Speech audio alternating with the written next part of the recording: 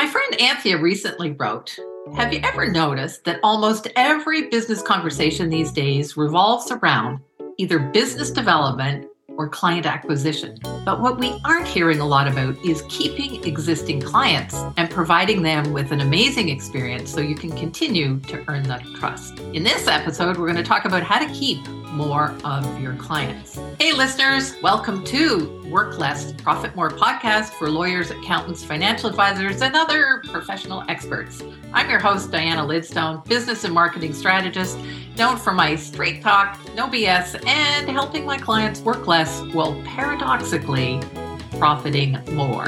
Let's dive into today's episode. Yes, as I said, there's not a lot of talk these days about keeping clients. Actually, if you go ahead and Google it, which I did this morning, acquiring a new customer can cost 5 times more than retaining an existing customer. And since I'm all about talking about profiting more, to me, this makes a very important topic. You see, because increasing customer retention by 5% can increase your profits by somewhere between 25 and 95%. So I think this is a great topic. This morning with me, I have Anthea Mumby, who has been on this podcast before. Anthea is a consultant to entrepreneurial couples, and she is the former owner of an insurance company specializing in architectural firms. And Anthea and I recently had this conversation about client retention, and we thought it would make a great podcast episode. Welcome aboard, Anthea. Hi, Diana. Great to be back on your podcast today. Yeah, I think it's great. You know, you recently wrote out to your list, if I can say that, about this whole bit about keeping clients. And I believe you said the number one metric you paid attention to as the CEO of your insurance brokerage was your client retention rate. And I think that's so key. And I think that is something that, you know, people aren't really paying attention to. What do you think? Yeah, agreed. That really was the number one indicator for us of success, is that those clients were coming back, month after month, year after year. And ideally, they would continue to do that. And over time, that proved to be the case. Yeah. And I think, you know, especially I see out there on social media, you know, all these ads for, you know, get 20 new leads in a day. And I'm going, first of all, number one, who needs 20 new leads a day? But it's not always about getting more. I think for me, listeners, you've heard me talk about, it's about getting the right client fit and reducing what some people call churn. People are coming in and going out. And it would make a business so much simpler, especially when I'm thinking of lawyers and accountants and financial advisors, you know, or in your case, insurance brokers. Mm-hmm. You know, the longer you can keep a client happy, the greater your customer lifetime value, right? Absolutely. Yeah, so true. So we came up with 7 different ways that, you know, or 7 different strategies that you could use to reduce churn and to increase client retention. And so we're going to go through these. And for listeners, I'm going to create a checklist, as you know, Diana always creates checklists and things that you can download.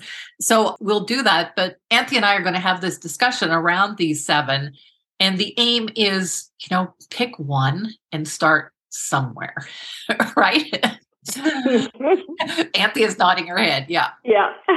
It's really hard to say, you know, oh, here's, you know, 7 ways, go and do them all, but just pick one and get started. So, All right. Number 1, having a great onboarding process. And I think so many, again, you know, I'll go back to the lawyers and the accountants. They're not really clear on how to systematically onboard the right clients so that their onboarding process actually, yes, is a great experience, but their, if I could call it a pre-qualification, might deter those people who aren't good fits for them.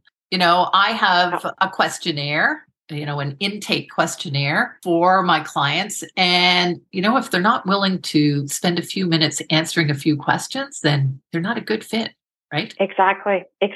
That'll tell you right away if it is the right fit client or not. And then once they've become that client, my philosophy was always like, let's celebrate that.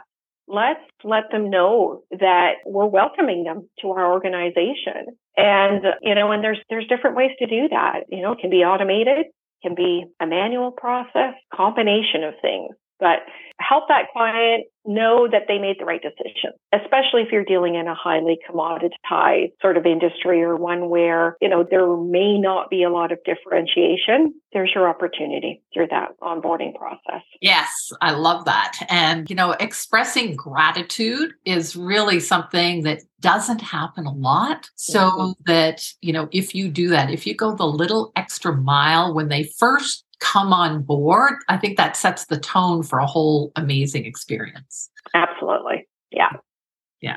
So that was number one, have a great onboarding process, welcome them. Number two is something that I know a lot of entrepreneurs think that they're bothering their clients, but it's to stay top of mind. And, you send out an email. I don't know how often you send out an email, but sending out an email, even to clients that you already have, prospects, even if they only read, in the inbox that it's come from you, it bars them that, oh yeah, remember I got something from Anthea. What was that? Yeah. Right, exactly. Do they see your name? It could just be your name pops up on the inbox. It makes them think of you. So keeps in touch, keeps you top of mind. It does. Yeah. And, if you can add some value to their business, like yours was, about focusing on existing clients, tremendous value in it. And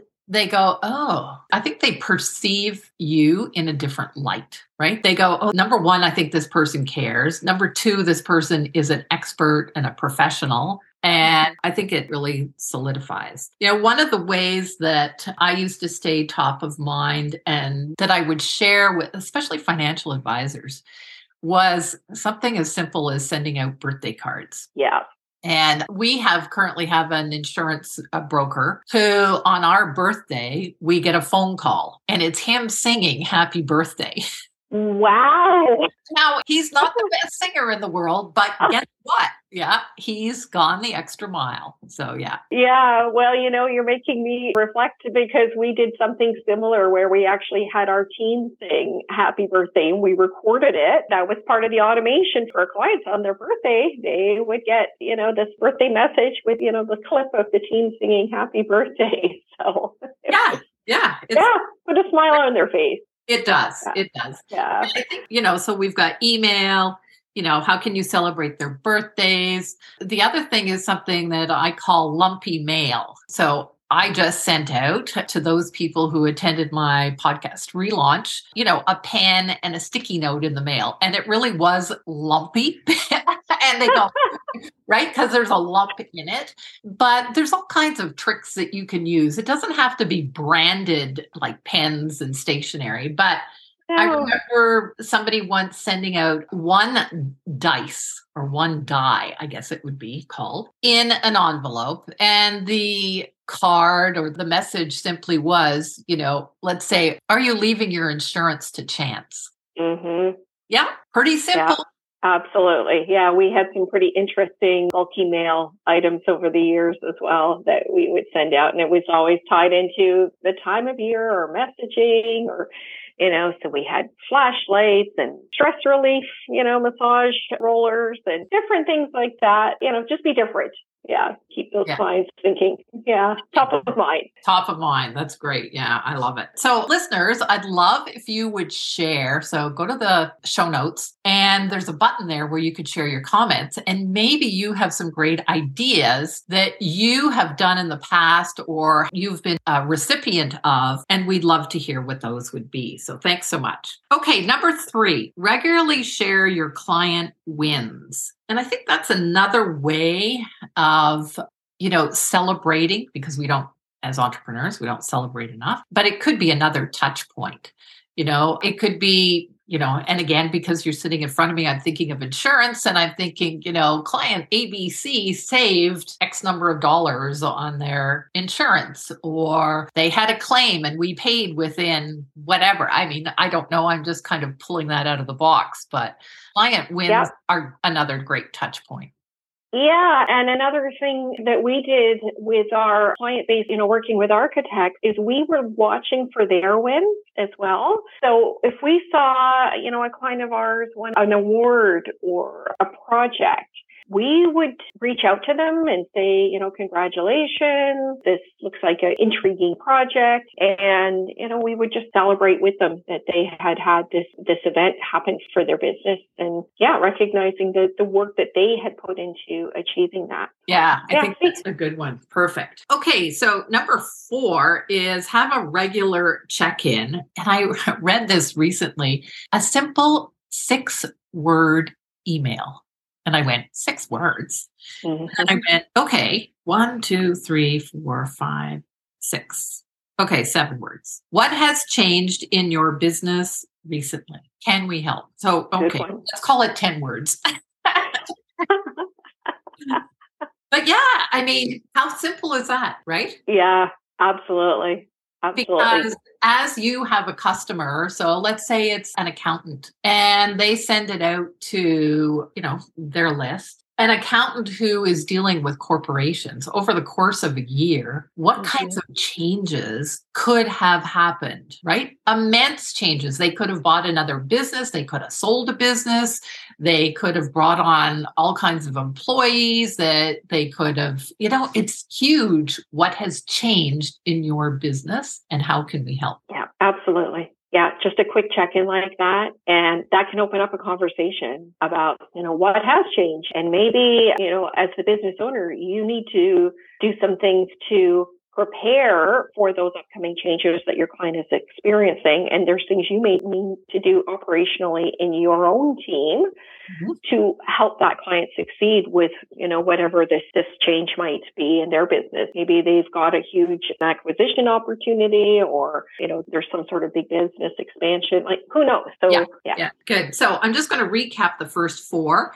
We have an excellent onboarding process that is welcoming. Number 2 is stay top of mind. And we talked about various ways you can do that. Number 3 was regularly share client wins and watch for their wins and congratulate them. Number 4, have, an automated regular check-in. And we talked about a 10-word email. And number 5 is have an annual, we could call it re-engagement meeting. And, you and I briefly talked about this before. And I think that one of the big things that you said was ask them what's important to them. And I love that question. Yeah. Exactly. There's your opportunity to find out what are they celebrating, maybe what's keeping them up at night. Again, what might be changing in the future with their business that it would be helpful to have a heads up on and start planning around that. Maybe you've had some changes in your services or your offerings, and now it's a good time to let your client know about those. When going back to the insurance, could have been changes with the products that we were providing. So it was an opportunity to discuss that with clients and, an opportunity to ask for referrals. Like if you're expanding your business, right, as an advisor, as an accountant, a lot of the times maybe your clients are assuming your roster is full, and that's not the case. And you would love to work with more clients just like them. Yeah, work with more clients just like them. That's what we want. Yeah. Yeah, exactly. Cool. Good. And it's certainly having, a re-engagement meeting is that opportunity to really solidify that relationship, I think. Mm-hmm. Again, we're talking about keeping clients for the long term. And if they know that, this is really important to you, I think they'll buy into that as well. Yes, absolutely.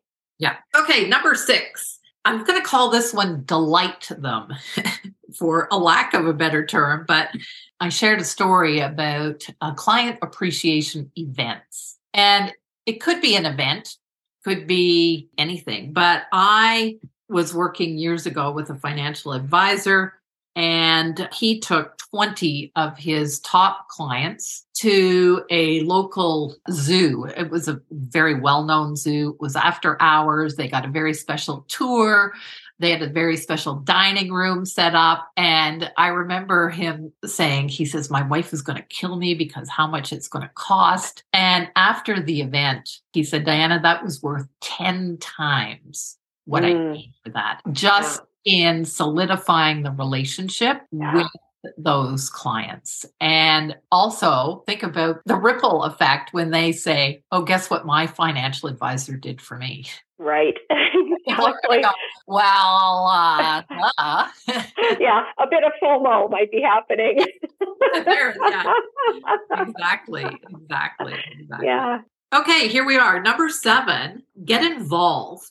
And I think getting involved as the CEO of your business, whether it's getting involved in the volunteering for a charity or a local community organization, or as you mentioned, a professional organization. And this is all around building that know, like, and trust in the community. And so that they know how you can help them. And I remember back when I had my retail days, we used to have this home tour event, and it was a charity event for the local church. And they always needed volunteers. And I remember specifically 2 women who stood out. One was a real estate agent, and she was always one of the volunteers. So that, she was there volunteering for a great organization, but just think of the hundreds of people that she met during that day.